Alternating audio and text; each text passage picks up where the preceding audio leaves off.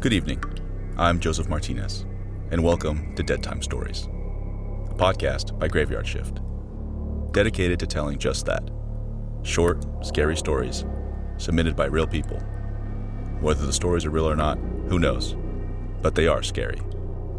Tonight, our host Deadhead shares with you 6 tales where things seem a bit out of place. Now, please forgive me. I can take you no further. But your stories lie just ahead. Simply take that elevator to the top floor of the hotel. There you'll find a room with a key in the door. Inside, your host awaits. Do be careful, though. Deadhead can be unprincipled. I'll wait for you here. Godspeed.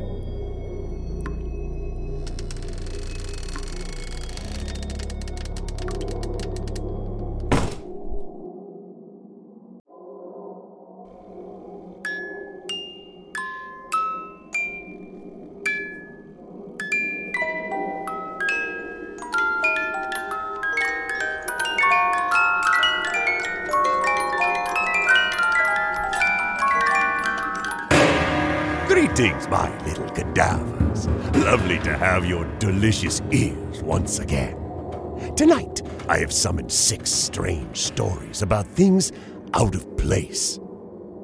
Our first tale follows a foodie with a taste for the bizarre.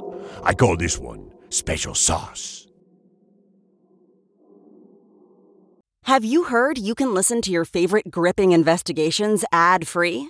Good news! With Amazon Music, you have access to the largest catalog of ad-free top podcasts included with your Prime membership. To start listening, download the Amazon Music app for free. Or go to amazon.com/ad-free true crime. That's amazon.com/ad-free true crime to catch up on the latest episodes without the ads.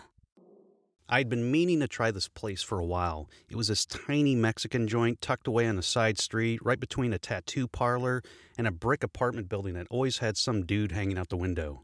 I'd found this place the way that everyone else finds things, on social media. It had a surprising amount of positive reviews, especially from locals, and the occasional mention of food poisoning, like the 1-star fuck this place, I'm never eating there again kind of review.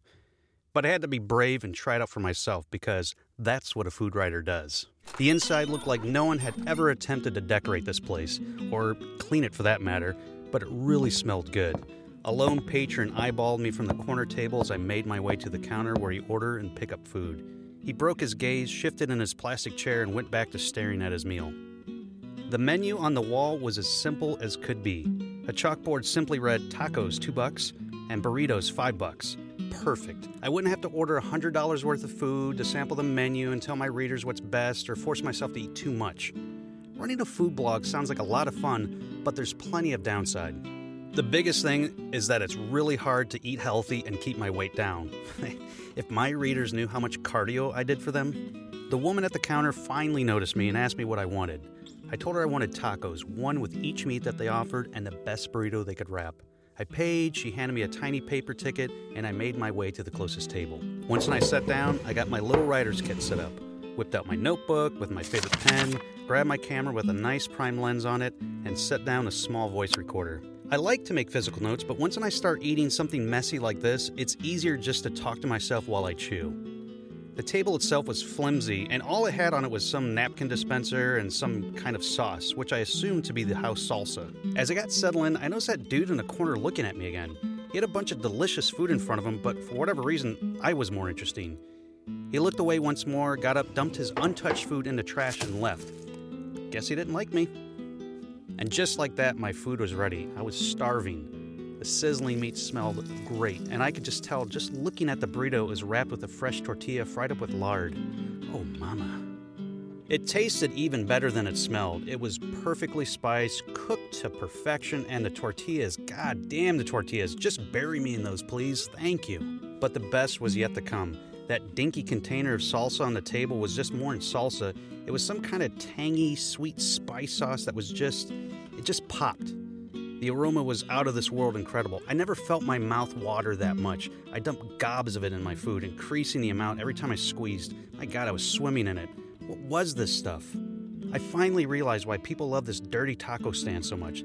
The sauce elevated this place so much from pretty good Mexican food to holy shit, I could eat this every day. I could just squirt the sauce directly into my mouth. I mean, I could not believe nobody online had mentioned it. Wait, why hadn't anyone mentioned the sauce? If it was so good, you'd think the laziest of online reviewers would say something about it. Well, was this new? Or was I just so hungry that everything tasted better right now? The smell alone was so unique, I couldn't even begin to identify it. Whatever the case, I wanted to know what it was. I needed to know. I brought the container of sauce up to the woman at the counter and asked her if she was willing to give me a clue about their secret recipe. She just stared at me. I asked again, but she cut me off and said she had no idea what I was talking about. So I asked if the chef could tell me, and she stopped me again. That's not ours, she said. We didn't make that. That's when it hit me. This was the only sauce bottle in the whole restaurant. I'd eaten so much of it too. And now my only concern was not only what was in it, but where did it come from? I left the bottle at the restaurant and headed home, sick to my stomach. As I walked home, I tried to convince myself that the sauce had just been someone's homemade concoction they brought in and forgot. But as I reached my block, the margaritas I had really started to hit me. I started to sway and turn into more of like a shuffle. Tequila does that to me, but wait, I never had margaritas. Why do I feel so out of it? Something was wrong. As soon as I got inside, I crashed on my bed. I felt like I was going to pass out. It's just food poisoning, I told myself. My stomach was churning, and I thought I was going to have to go to the bathroom to make myself throw up, but I was out cold before I could even finish the thought. That night, I had terrible nightmares. I dreamt that someone or something came into my apartment. It held me down and bit into my skin. I couldn't move. I couldn't scream. I couldn't even feel anything, but I could see it. Through a haze, I could see its eyes staring at me as it chewed the skin on my stomach and licked my blood. I could hear it slurp and swallow as the tears streamed down my motionless face. Worst of all, I could smell everything. The creature stank, but I could smell my own blood too. It smelled like the sauce. It was also really vivid. Then I woke up. My stomach still hurt, but the worst of it seemed to be over. No vomiting, no diarrhea, just some serious stomach cramps, and I was just totally exhausted. I felt like I'd just run a marathon, and this stuff happens, I guess. It's part of the job. But that, without a doubt, was the most bizarre bout of food poisoning I've ever had. I don't think I'll ever forget that little taco stand, and I'm never going back.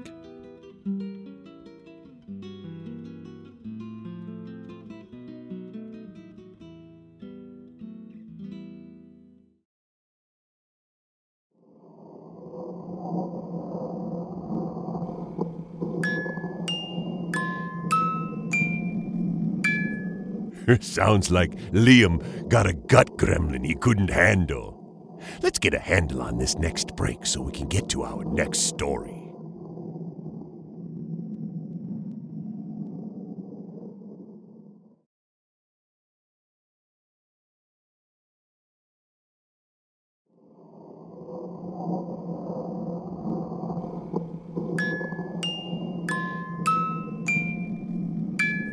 Mother's Day can be a pain in the neck for some, but for Brian, that will be the least of his pain. Here is Shard.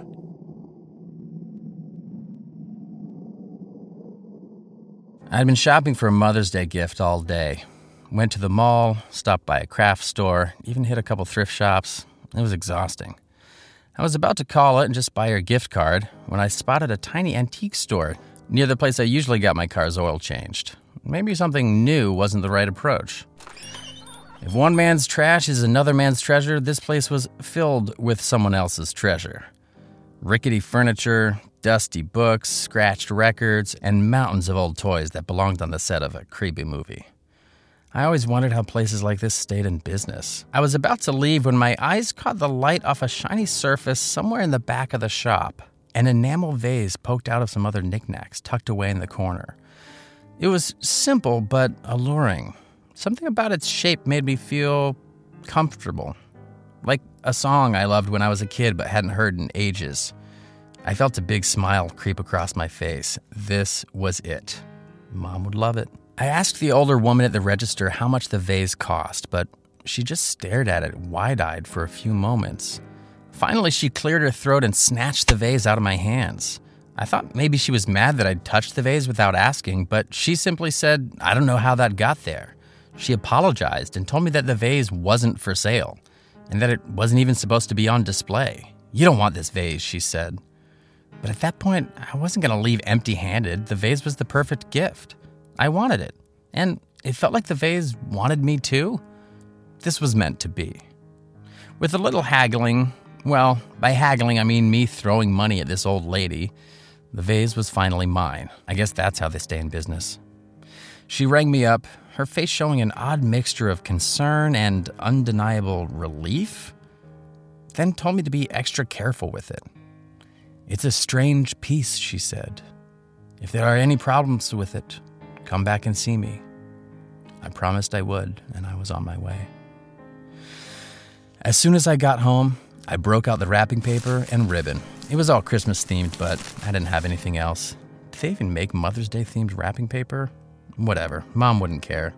She'd see the vase and her eyes would widen as tears of happiness would creep down her cheeks. This time, I'd finally do it right. I'd be a good son. I lifted the vase carefully, and as I slipped some paper underneath it, there it went. Rolled right out of my hands, like it had a mind of its own before it shattered on the hardwood floor into a million tiny pieces. I cried out, not in rage, but in sadness. I got down on my hands and knees and tried scooping up the pieces, thinking I could put it back together. But there was no way. It was gone. Somehow, I'd managed to screw this up. So much for being the good son. I got a broom and swept it all up, then dumped the most expensive gift I'd ever purchased in the trash. Later that night, and a bottle of wine in, I went into the kitchen to either get some water or another bottle. I hadn't decided yet. But before I could choose, I stepped on something sharp and painful. A fiery sting shot up from the pad of my foot through my leg and up into my head. I toppled over onto the floor and howled and cursed. Holy hell, I'd never felt such agony. I pulled myself up using the counter and hobbled over to the light switch. My foot was bleeding everywhere. I got some paper towels and tried to stop the bleeding. What the hell was that? Was it a bite? It felt like a rusty nail shooting through my bones. No, it was the vase. It had to be a piece that I missed. Of course it was. I couldn't find it on the floor, so I checked my foot. Still nothing. I sat down and looked at my wound closely. Was it inside? The blood was still flowing, and I didn't want to make it worse, so I gave up on digging through my flesh and decided to leave it be. The body would heal itself and push it out, right? Yeah. I knocked back some pills, wrapped a bandage around my foot, and put on some extra socks to soak up the excess blood. Before I knew it, the combination of wine and painkillers put me to sleep right on the couch. That night I dreamt I was back in the antique store. I just stood there amongst the trinkets and old woodwork. Nothing happened. The old woman sat at her register reading the newspaper, and I just watched and waited and waited and waited. The next morning, I awoke with pain in my foot and pain in my ankle. The pain in my foot was dull and sore, as you'd expect from a tender cut trying to heal itself shut, but the pain in my ankle was sharp, intense. It throbbed with the beat of my heart, each one stinging worse. But there was no time to wallow. I had to be at Mother's Day brunch soon. I knocked back a few more pills to ease the pain and left to meet my family, empty-handed. Brunch went how I expected. I told my mom about the vase and how she would have loved it. My dad didn't believe me and shook his head. My mom smiled and gave me a long thank you hug anyway. I tried to enjoy my meal, but the pain in my leg was getting worse. The throbbing had moved up higher, near the bottom of my calf, and the painkillers barely seemed to be doing anything to help. It was so bad I excused myself from brunch early, much to the satisfaction of my dad, and went home to lie down.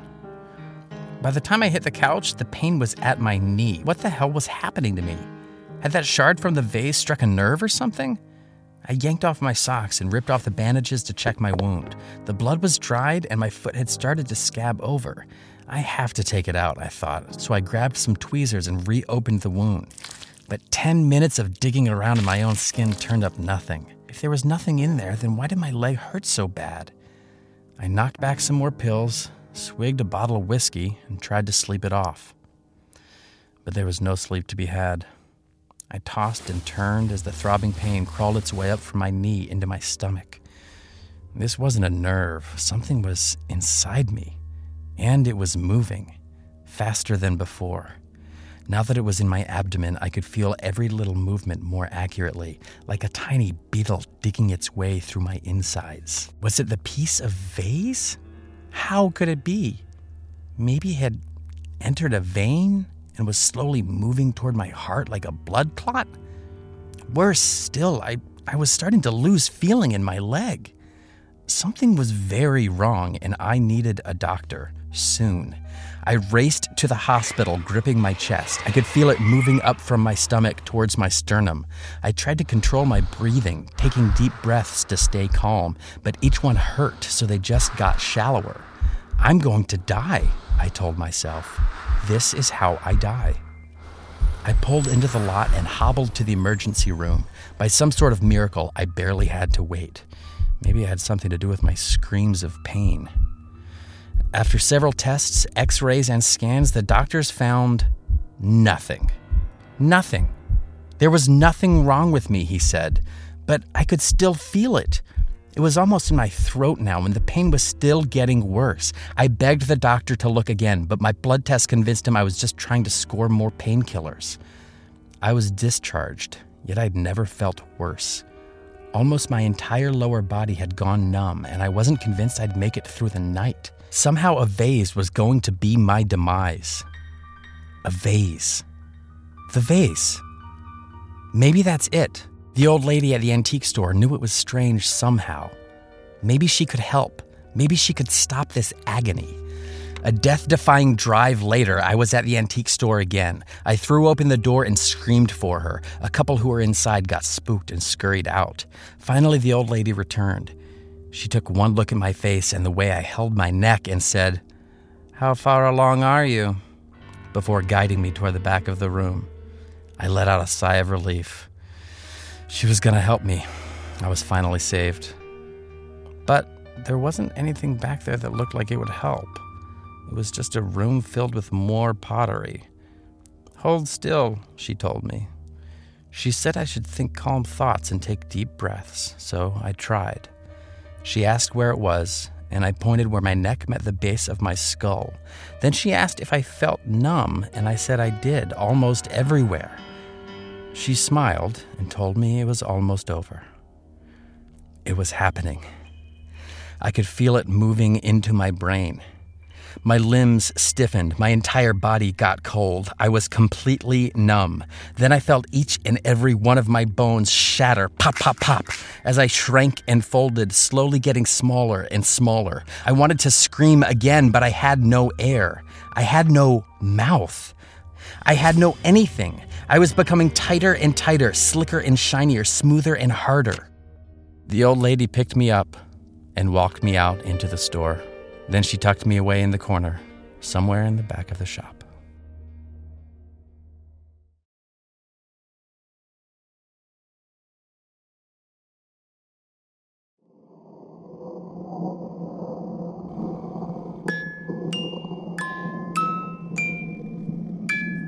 See, cadavers? Some people just need to be put in their place. I'll place a break here, and then we'll get back to the scary stories.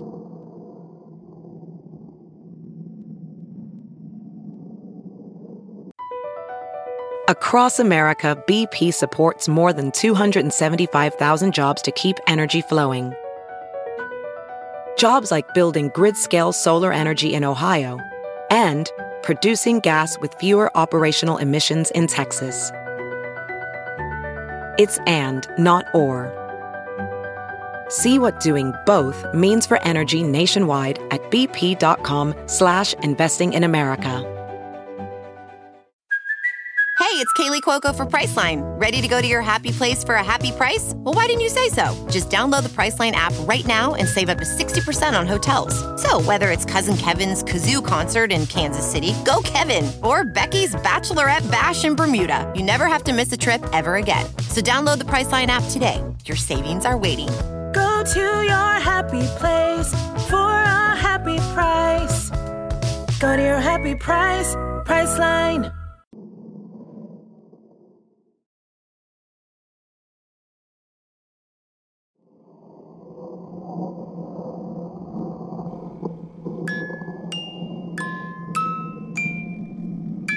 Comfy cadavers? Excellent. Our next tale is about the little things we find creeping around in our sofa. I call this tale Loose Change and Crumbs. I hated this part.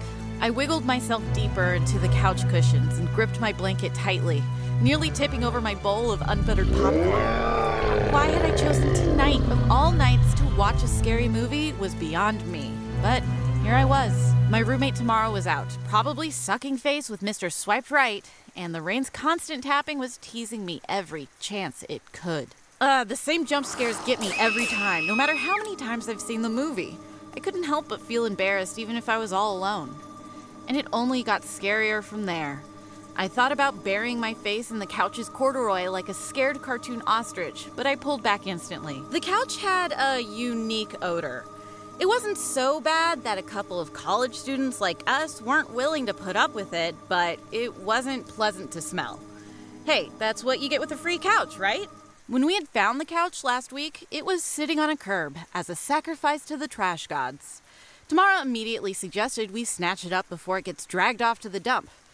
It would save us both some serious money and a trip through the bowels of IKEA. Besides, it was way bigger and nicer than anything we could afford anyway. I gave it a quick inspection, and surprisingly, the couch was completely intact. The stains were minimal, and it looked like it might even have a fold-out bed. Tamara looked at me with raised eyebrows. "Come on, Amy," she said. "We have to take this." I'm such a pushover. We paid a few of our muscly neighbors with beer and flirtatious banter. And just like that, we had a new couch. Well, new to us. Our little apartment near campus finally started to feel like a home. That night, we sat on our prize and got drunk on cheap vodka and strawberry seltzer, laughing into the night. We'd gone from roommates to friends. At least, that's what I thought. Ever since that night, Tamara had been acting strange. She gets up late at night and makes noises out in the living room, like she's moving the furniture out there. And she eats my food without asking, and she never replaces anything. And she's even been going through my clothes and makeup. Some of my things are missing, and I never see her wearing any of it out. I just don't understand. Still, she's way better than my last roommate, Zoe. She was the absolute worst. She never cleaned, never paid rent on time, and freaked the fuck out when I said I was moving. You really shouldn't be friends with the people you live with, especially when they're never around. Maybe I should find a guy too, I thought. My own Mr. Swipe Right. A little action would take my mind off of this crap and get me out of the apartment every once in a while. Anyway, back to the movie. I reached for my phone without taking my eyes off the screen, but it wasn't there. All I could feel was the fuzzy fleece of my blanket and the crusty corduroy of the couch. Where'd I put it? I set the popcorn on the table, then whipped the blanket up into the air in hopes that my phone would come tumbling out. No luck. All that flew out were a few kernels of popcorn and my roommate's vape pen. Had I left it in another room, maybe? No, that couldn't be. I had just received a safety text from Tamara on her date a little bit ago, and I hadn't gotten up since then. It had to be somewhere nearby. The couch! Duh! It must have fallen between the cracks. I reached my hand in between the cushions and began to spelunk the couch's innards. This was uncharted territory. We hadn't really done much with the couch since we brought it up. Like, basically nothing. We talked about getting it steam cleaned and whatnot, but we never really followed through. I could feel some loose change, some crumbs, a bobby pin, what felt like a pen or a pencil, a hand. I froze. Only for a moment, but a moment too long. The hand's bony fingers wrapped themselves around my wrist and gripped tightly. I screamed and yelled out for help, but the hand jerked me down hard. My face got pulled into the cushions, and my screams were absorbed by the couch's dank foam. As I tried to breathe, I couldn't avoid taking in the couch's rank odor. It smelled like feces, like piss, like body odor. Tears filled my eyes, then soaked into the couch's fabric, making the odor even worse. I pulled back as hard as I could, trying to catch my breath, but the harder I struggled, the further the hand seemed to pull me in. In desperation, I brought my knees up to my chest and kicked out against the couch, pushing as hard as I could. I could finally breathe again, but I could also see the hand now. Dirty skin and long, stained fingernails. I screamed out again, and it let me go. I flew back and smashed my head against the TV. The pain swelled from the back of my skull and shot down my neck. My face felt numb. I could barely move, but I could see the couch. The cushions shifted and were slowly pushed away. The hide-a-bed, I thought. We never opened it. Before I could get on my feet, someone crawled out from inside the couch. A woman, dirty and soaked in her own piss and shit. She had on my clothes, and a familiar shade of lipstick framed her disturbing smile. She looked like someone. "Hey, roomie," she said. "Remember me?" My vision finally cleared as the sharp pain in my head turned into a deep throbbing ache. It was Zoe. I wanted to scream, to call the police, to run away, but I was frozen in shock. She approached me slowly, then planted a kiss on my forehead. She leaned in and whispered, "Thanks for letting me crash with you," before walking out of the apartment like nothing had happened. I called the police the moment she left, and the ambulance came and checked me out. Tamara rushed home to me too. She thought I was the one that was making the noise at night. I guess we were both wrong.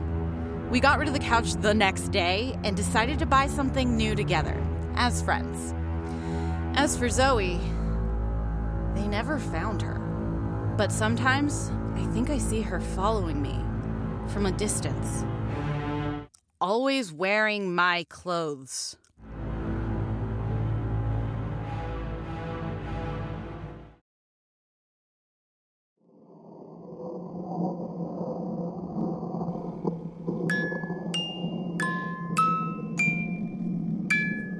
I guess one woman's trash is another woman's terror. Here's a quick break so you can inspect your seating arrangement.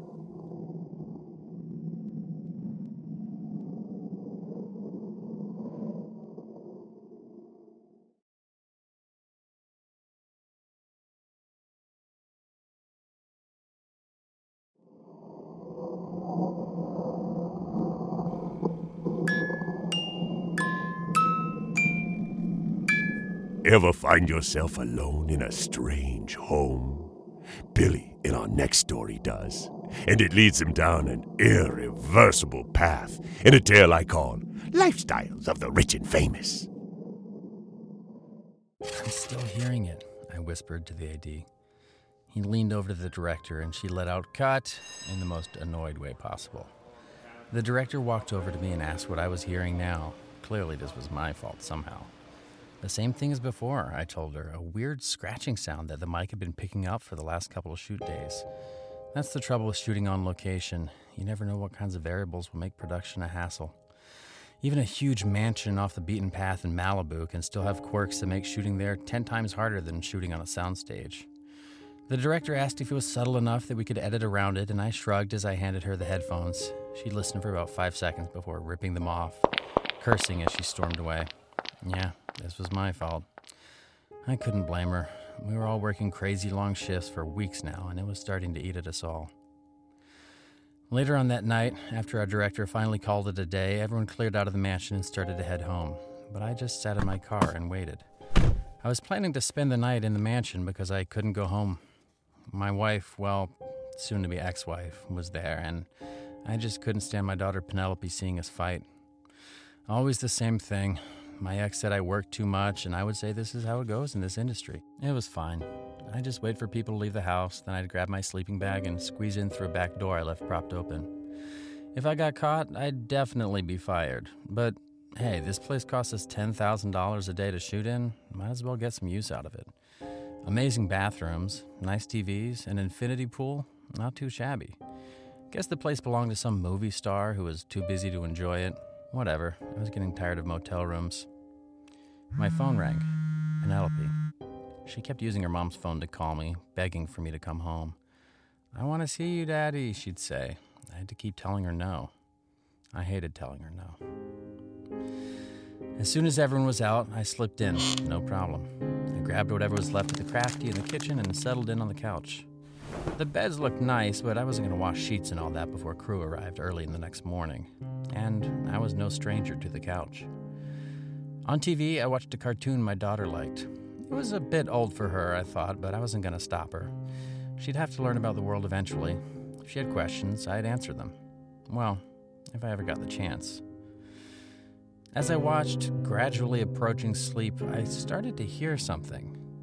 Was the satellite signal getting garbled? I had changed the channel to a cooking competition, but I could still hear it. Then I turned off the TV. That scratching. It sounded like the scratching I was catching with the mic the last couple of days. Where was it coming from? I decided I'd go looking for the cause of this nuisance once and for all.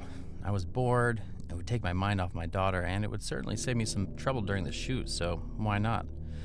I geared up and started wandering around the mansion, hoping to find the source.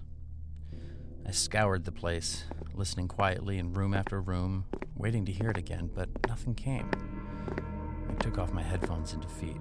What was I missing? Was it a busted AC unit? Maybe a fridge on its last legs? No, it didn't sound mechanical. It sounded... There it was again. Chaotic, urgent, desperate. It sounded alive. I put my headphones back on and followed the sound. It got louder and louder until I followed it into an empty room. There. It was coming from in there. The room was small, especially compared to the rest of the house. I pointed my mic around the room, searching for the sound's epicenter, until finally I landed on the far end of the room. Whatever the sound was, it was coming from behind the wall. Scratch, scratch, scratch. Something was there, struggling. I took my headphones off and pressed my ear against the plaster, and my head shot back. Was that a voice? The scratching got louder and louder. Concerned, I brought my ear back to the wall. I fell to the floor. Penelope? Was that her? What was she doing there? Why was she in the wall?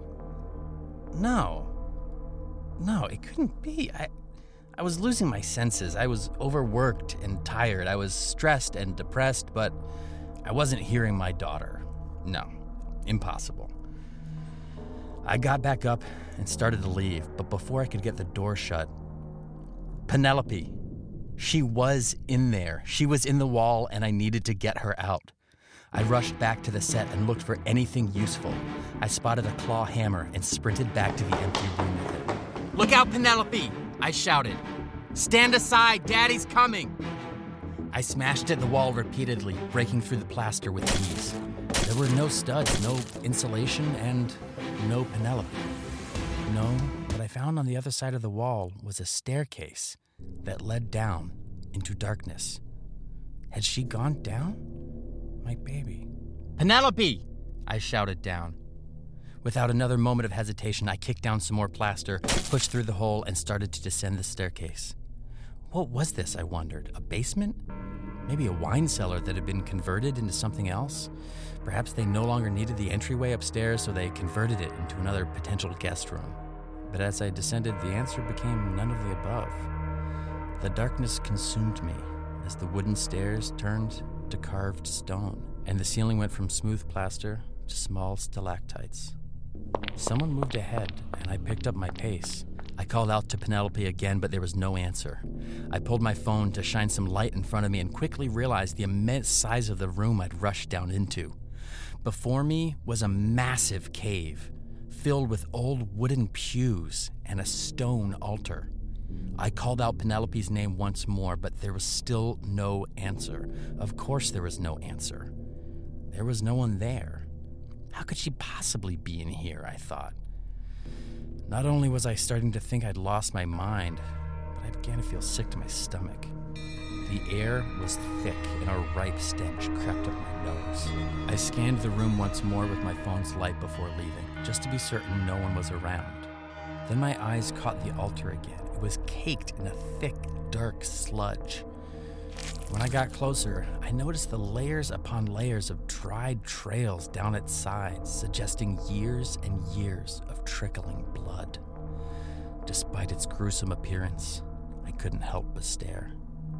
I got lost in its grooves, its cracks, its ancient allure. Time seemed to stop. How long had I been there? I shook my head. I shouldn't be here, I finally said aloud. Then I heard them, behind me, waiting as if they'd been there all along. "You're exactly where you're supposed to be," said a voice. I turned slowly, and the pews were now filled with people, black robes, black hoods, and one standing down the aisle, holding a large, golden dagger. I was in a daze. I couldn't move. I couldn't focus. The one with the dagger explained that my sacrifice would be worthwhile, that their master's success would continue for years to come because of people like me. He raised the dagger. I closed my eyes, and all I could think about was Penelope's laugh.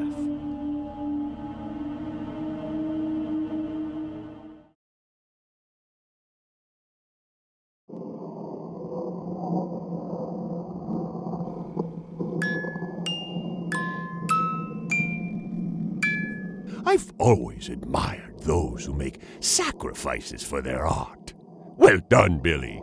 Let's sacrifice a few moments while we take this next break. As you write your life story, you're far from finished. Are you looking to close the book on your job? Maybe turn a page in your career? Be continued at the Georgetown University School of Continuing Studies. Our professional master's degrees and certificates are designed to meet you where you are and take you where you want to go. At Georgetown SCS, the learning never stops, and neither do you. Write your next chapter. Be continued at scs.georgetown.edu/podcast. Ready to elevate your home? Picture this: central heating, a cozy fireplace, or your dream walk-in closet. Build a backyard oasis, go green with solar panels, or start a business. It's all possible with Figure's home equity line of credit.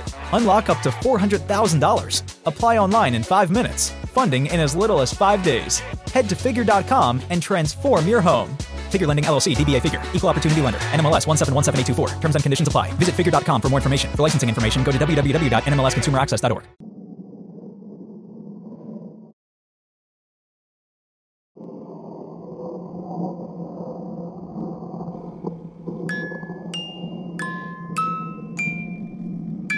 Desperate for another story, cadavers?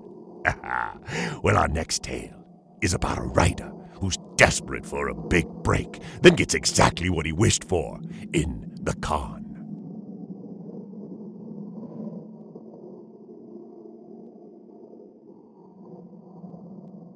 I'd always hated meet and greet functions, a bunch of wannabe writers trying to network with established folks who might be able to give them a leg up in the business. But there are never any diamonds in the rough there. It's always just rough. Established writers have no reason to attend events like that. So it ends up just being a bunch of jackwagons poking around and tooting each other's horns in hopes that someone will finally give them the opportunity of their dreams. It's pathetic. But hey, I get it. I'm one of them. I don't care if it takes 100 of these things. I'm determined to find a mentor or a manager who will finally get me to the next level in my career. It's a goddamn war out there. A war of attrition. And hey, it's something to do at night when you're checking out a con. As I sipped my gin and tonic, I noticed a well-dressed guy standing alone at the bar. Didn't have a phone out or anything, so I asked him how his night was going. "It's going," he said, asking me what I did. I told him I was a writer. He seemed interested. Then asked me what I'd written. I listed off a bunch of stuff I hadn't quite finished. A couple books, a few screenplays, a TV show pitch that was about 90% there. I told him I was ready to buckle down and finish any one of these projects, the drop of a hat, but I just needed some guidance. I needed someone to point me in the right direction, show me the way, and I'll march. All I really care about is showing the world my work, I told him. To my surprise, he liked me. He liked the whole package, said all the ideas sounded unique, and handed me his card. Hallelujah! He was a manager. My prayers to the wordsmith gods had finally been answered. I held my hand out to shake, but he declined, saying that he didn't do that for personal reasons. Probably a germ freak. I didn't push for clarification. I was just thrilled to be noticed for a change. Later that night, I stumbled into my overpriced convention hotel room drunk. After my minor brush with success, I had celebrated a bit too hard, but I couldn't help myself. I felt so validated. I felt unstoppable. I felt tired. The gin took over, and I must have fallen asleep in my clothes. I woke up to a phone call from a blocked number. I didn't answer. I thought it was probably a robocall. But before I could turn over and go back to sleep, it rang again. This time, my phone actually identified the caller. In my hungover haze, I saw the letters MGMT, and I immediately answered. It was the guy from the night before, the lit manager. I realized I didn't know his name and flopped around looking for his card while trying to stall. "Hey, buddy," I muttered. Where the hell did I put that thing? When I finally snagged the card out of my blazer, I noticed there was no name on the card either, just MGMT and a phone number. At that point, I realized I'd never given the guy my contact info. I don't have cards. I used to, but my box ran out and I never ordered new ones. No nibbles, so I felt like it was a waste. So how did he get my number? Maybe I called last night before I passed out? Or the voice on the line interrupted my thought process to see if I was still there. I apologized and said good morning and asked what I could do for him. The guy said he was willing to represent my work and asked if I could sign with him immediately. Now? I asked. Yes, now. A couple hours later, I was meeting the guy at a nice restaurant to sign some contracts. We were straight to business, and with a few quick scribbles, I was finally repped. It felt good. It felt really, really good. Then his phone rang. He said it was an emergency and he had to bolt. Told me to order anything I liked and that it would already be taken care of. He'd reach out to me sometime soon. Fantastic. I had some victory pancakes and coffee, and then I strolled towards the suffocating crowds of the convention center. As I meandered around the floor, I thought about my future. Someday, I'll have a table here. Someday, I'd be giving talks to crowded halls. A smile forced its way onto my face. I wondered what my new manager would want me to work on first. A book, a script, comics would even be amazing. Maybe I'd start with a story about... For some reason, I couldn't think of the book I'd started. Weird. I'd cranked out 50,000 words already, but I couldn't think of the title or what it was even about. What the hell's the matter with me? I took out my phone and checked my notes. Nothing. No book notes, no script notes, no story ideas, no notes whatsoever. Where'd they go? Why couldn't I remember anything? All my ideas just gone. I panicked and started pushing my way through the crowd. I needed to get some air, maybe some water. Yeah, that was it. I was just dehydrated. I needed to relax for a minute. But the more I tried to recall my work, the less I could grasp. Had I ever even written anything? Had I really had good ideas? Or had I just gotten so good at talking out my ass that I'd even convinced my do-nothing self that I was the next big writer? In my hysteria, I plowed into a merch table rack. I'm so sorry, I shouted. The man running the stand helped me up and asked if I was all right. His voice sounded familiar, but I didn't recognize him. I apologized again, but he stopped me, told me everything was fine as I helped him pick up the books and DVDs. And then I paused. The book in my hand looked familiar as well, especially the title. I flipped it over and read the back. "That's my latest," the nice man said. "It's the start of a trilogy about a young man who..." "No!" I shouted at him. It hit me like a ton of bricks. The book in my hand, his book, was my book. I remembered again, my stories. I had stories to tell, and this was one of them. "Where did you get this?" I asked him. He stared at me confused. I wrote it," he said, before deciding to talk to some other convention attendees. I took a closer look at the rest of the merchandise on the table. It all looked familiar. The movies that had been made, the comics that had been published, the epic book trilogy that had debuted at the bestseller list. Everything that I'd ever thought about making, already made.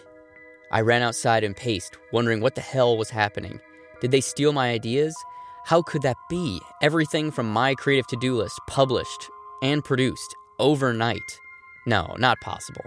Was I crazy? Did I actually come up with this stuff, or did I just believe I did? I decided to call my new manager to break the bad news and try and explain myself.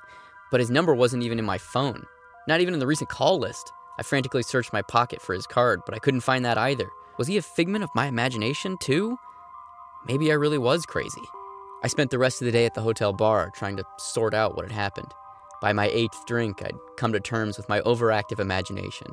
I'd go home after the con, see a doctor, probably go to a therapist too. So much for my dreams, I thought. After my 9th drink, the bartender finally cut me off. So I decided to retire to my room. And there he was, my manager, looking out on the city. "Hey!" I shouted at him across the bar. Everyone stared, but I was too drunk to care. "They took my ideas," I said. He turned to me with a smile and simply said, "Yes." I asked him what was going on, but he talked around the subject. Of course, I understood. He was the one who did it. He took my ideas from me. I was nobody before, but I had somehow stooped even lower, and it was his fault. I screamed and cursed. He just kept smiling. And then he leaned in and whispered, "Hey, you wanted the world to see your work, didn't you?" My eyes widened and my anger exploded from within. I charged at him and reached for his neck. But I grabbed nothing. My hands passed straight through him, and so did the rest of me. I didn't scream as I fell. I wasn't even scared. All I could think about was, at least people liked my work.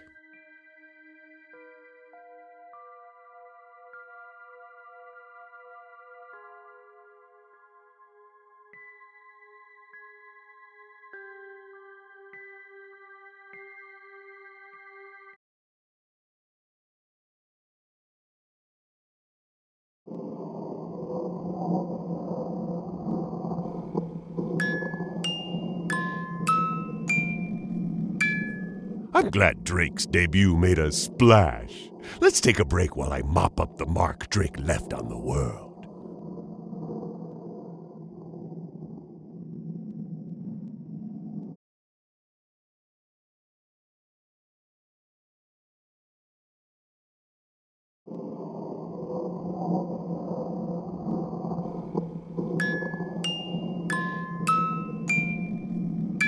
Tell me, cadavers, who doesn't love lounging in a luxurious hotel room? But the woman in our next tale may have overstayed her welcome in wonderful time for a bath.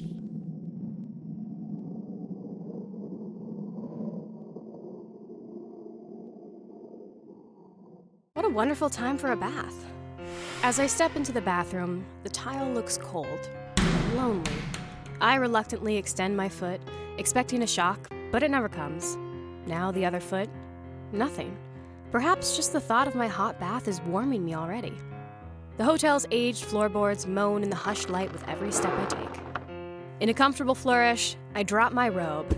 There you are, floor. Meet robe. You're not alone anymore. I'd love to stay and chat with you both, tell you all about my day, but I barely care to remember it myself, and I'm after the embracing comfort only a tub filled with steaming water can provide. Excitement overcomes me, and I feel the energy rush from the bottom of my toes to the tips of my breasts as I glide toward that almighty basin. As I cross the room, I notice the intricate moldings where the wall meets the ceiling. This old hotel is peculiar in the way it looks, from the massive reception lobby to the long, winding hallways you could easily get lost in on the way back to your room from the lounge. And don't get me started on the elevator that groans like it's your last ride every time. They say the place is haunted, or at least some of the rooms are, but I'm not sure if they say that because it's old or simply because of those peculiarities. Like the building knows something it wish it didn't. Either way, the stories don't frighten me. The only thing that could scare me right now is if my bath is already cold. I stick my hands in. Perfect. Without wasting another moment, I start to lower myself into the tub, slowly, savoring every warming inch as I sink down. Oh yes, this is where I belong, forever and ever, no matter what some ghost story says. I rub my hands along my body as it adjusts to its new, far more pleasant environment. Tingles of relief attack me from every angle. I dip my head under the water for a moment, and I quickly come back out. Was that my door? No, it couldn't be. No, absolutely not. Get a hold of yourself. It was probably just the room next door. Maybe the room above. The bones of this building don't make for quiet neighbors. Damn it. All this thinking about ghosts has me on edge. The last thing I need when trying to relax in a hot bath. I've been staying here for a while now, and not once has anything out of the ordinary happened. No mysterious winds, no bumps in the night, and no ominous weeping from the depressed spirit that supposedly haunts this place. A prostitute, they say. She was pregnant, and some John agreed to marry her. Told her he'd leave his wife and meet her here. Then they'd run off and live happily ever after. But he never showed. She couldn't bear it. I can't remember who told me the story or how many times I've heard it, but by now I know it front to back. Poppycock. I've never believed in ghosts, and I'm not about to start. The bath is already starting to get cold, so I run the hot water. But it never feels like enough. That's the trouble with these old clawfoot tubs. So hard to keep warm. Every time I get in, the heat quickly fades away, like someone's dumped a block of ice in here. I freeze. Is that what I think it is? Crying? No. I'm hearing things again. I must be. I must. I don't believe in ghosts. I don't believe in ghosts. I don't believe in ghosts. Hello? I call out. It stops. I wait, and no one answers. Of course no one answers. There's no one there. I finally breathe a sigh of relief. I even muster an embarrassed laugh. Nothing but a story that's gone to my head. That's all. Poppycock. A fiction. Damn it. My bath. It's cold again. And the water, it's dirty already. Or is it pink? No. Red now. Deep red. Deeper and deeper. What is this? What's happening? I dig through the water to look for the source. Am I hurt? Am I bleeding? And then I see it. My wrists. Each cut deep along the length of my arms. Blood pouring from my flesh like a spout. So much red running down my arms and dripping. All of it dripping. No! Dripping onto my stomach. My swollen, engorged stomach sticking out of the water like an island in a Red Sea. How could this be? Then something wiggles underneath my belly button. And again, pushing against the skin stretched over my stomach like a drum. It's trying to get out, trying to escape before it's too late. What's happening to me? Help! I scream out. Help me! Somebody please help me! Who's there? I snap to the bathroom door. It's a woman in peculiar clothes. Watching me with puffy eyes, she stares at me, horrified. I stare back the same way. Who are you? She yells, confused. She braces herself against the doorway as if she'd crumble without its support. Who am I think? Who is she? Get out, I demand. Get out! And she screams. She screams, and I try to scream back, but I feel so tired. So tired. Everything begins to fade away, fading slowly into nothingness. What a horrible dream, I think to myself as I head to the bathroom wearing my robe. What a wonderful time for a bath. As I step into the bathroom, the tile looks cold, lonely. I reluctantly extend my foot, expecting a shock, but it never comes.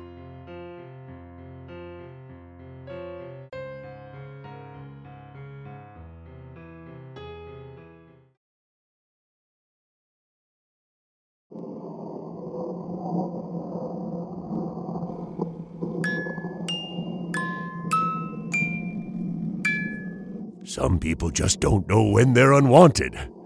Speaking of unwanted, it's time for me to say goodbye. I hope you enjoyed our Dead Time stories about things out of place. Do come visit me again soon, cadavers. We have many more short, scary stories to share. Sweet dreams, my little cadavers.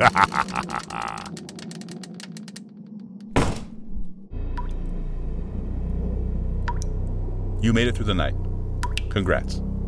Let's get going before that changes.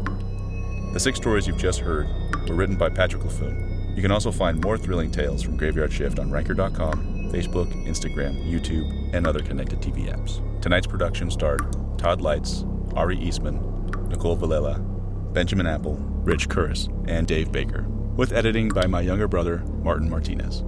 I believe you can find your way home from here. Until next time, farewell.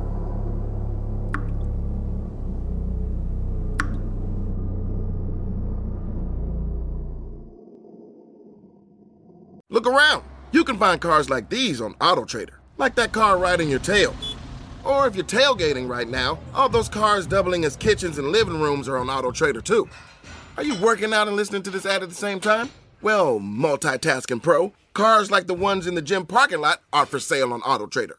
New cars, used cars, electric cars, maybe even flying cars. Okay, no flying cars, but as soon as they get invented, they'll be on AutoTrader. Just you wait.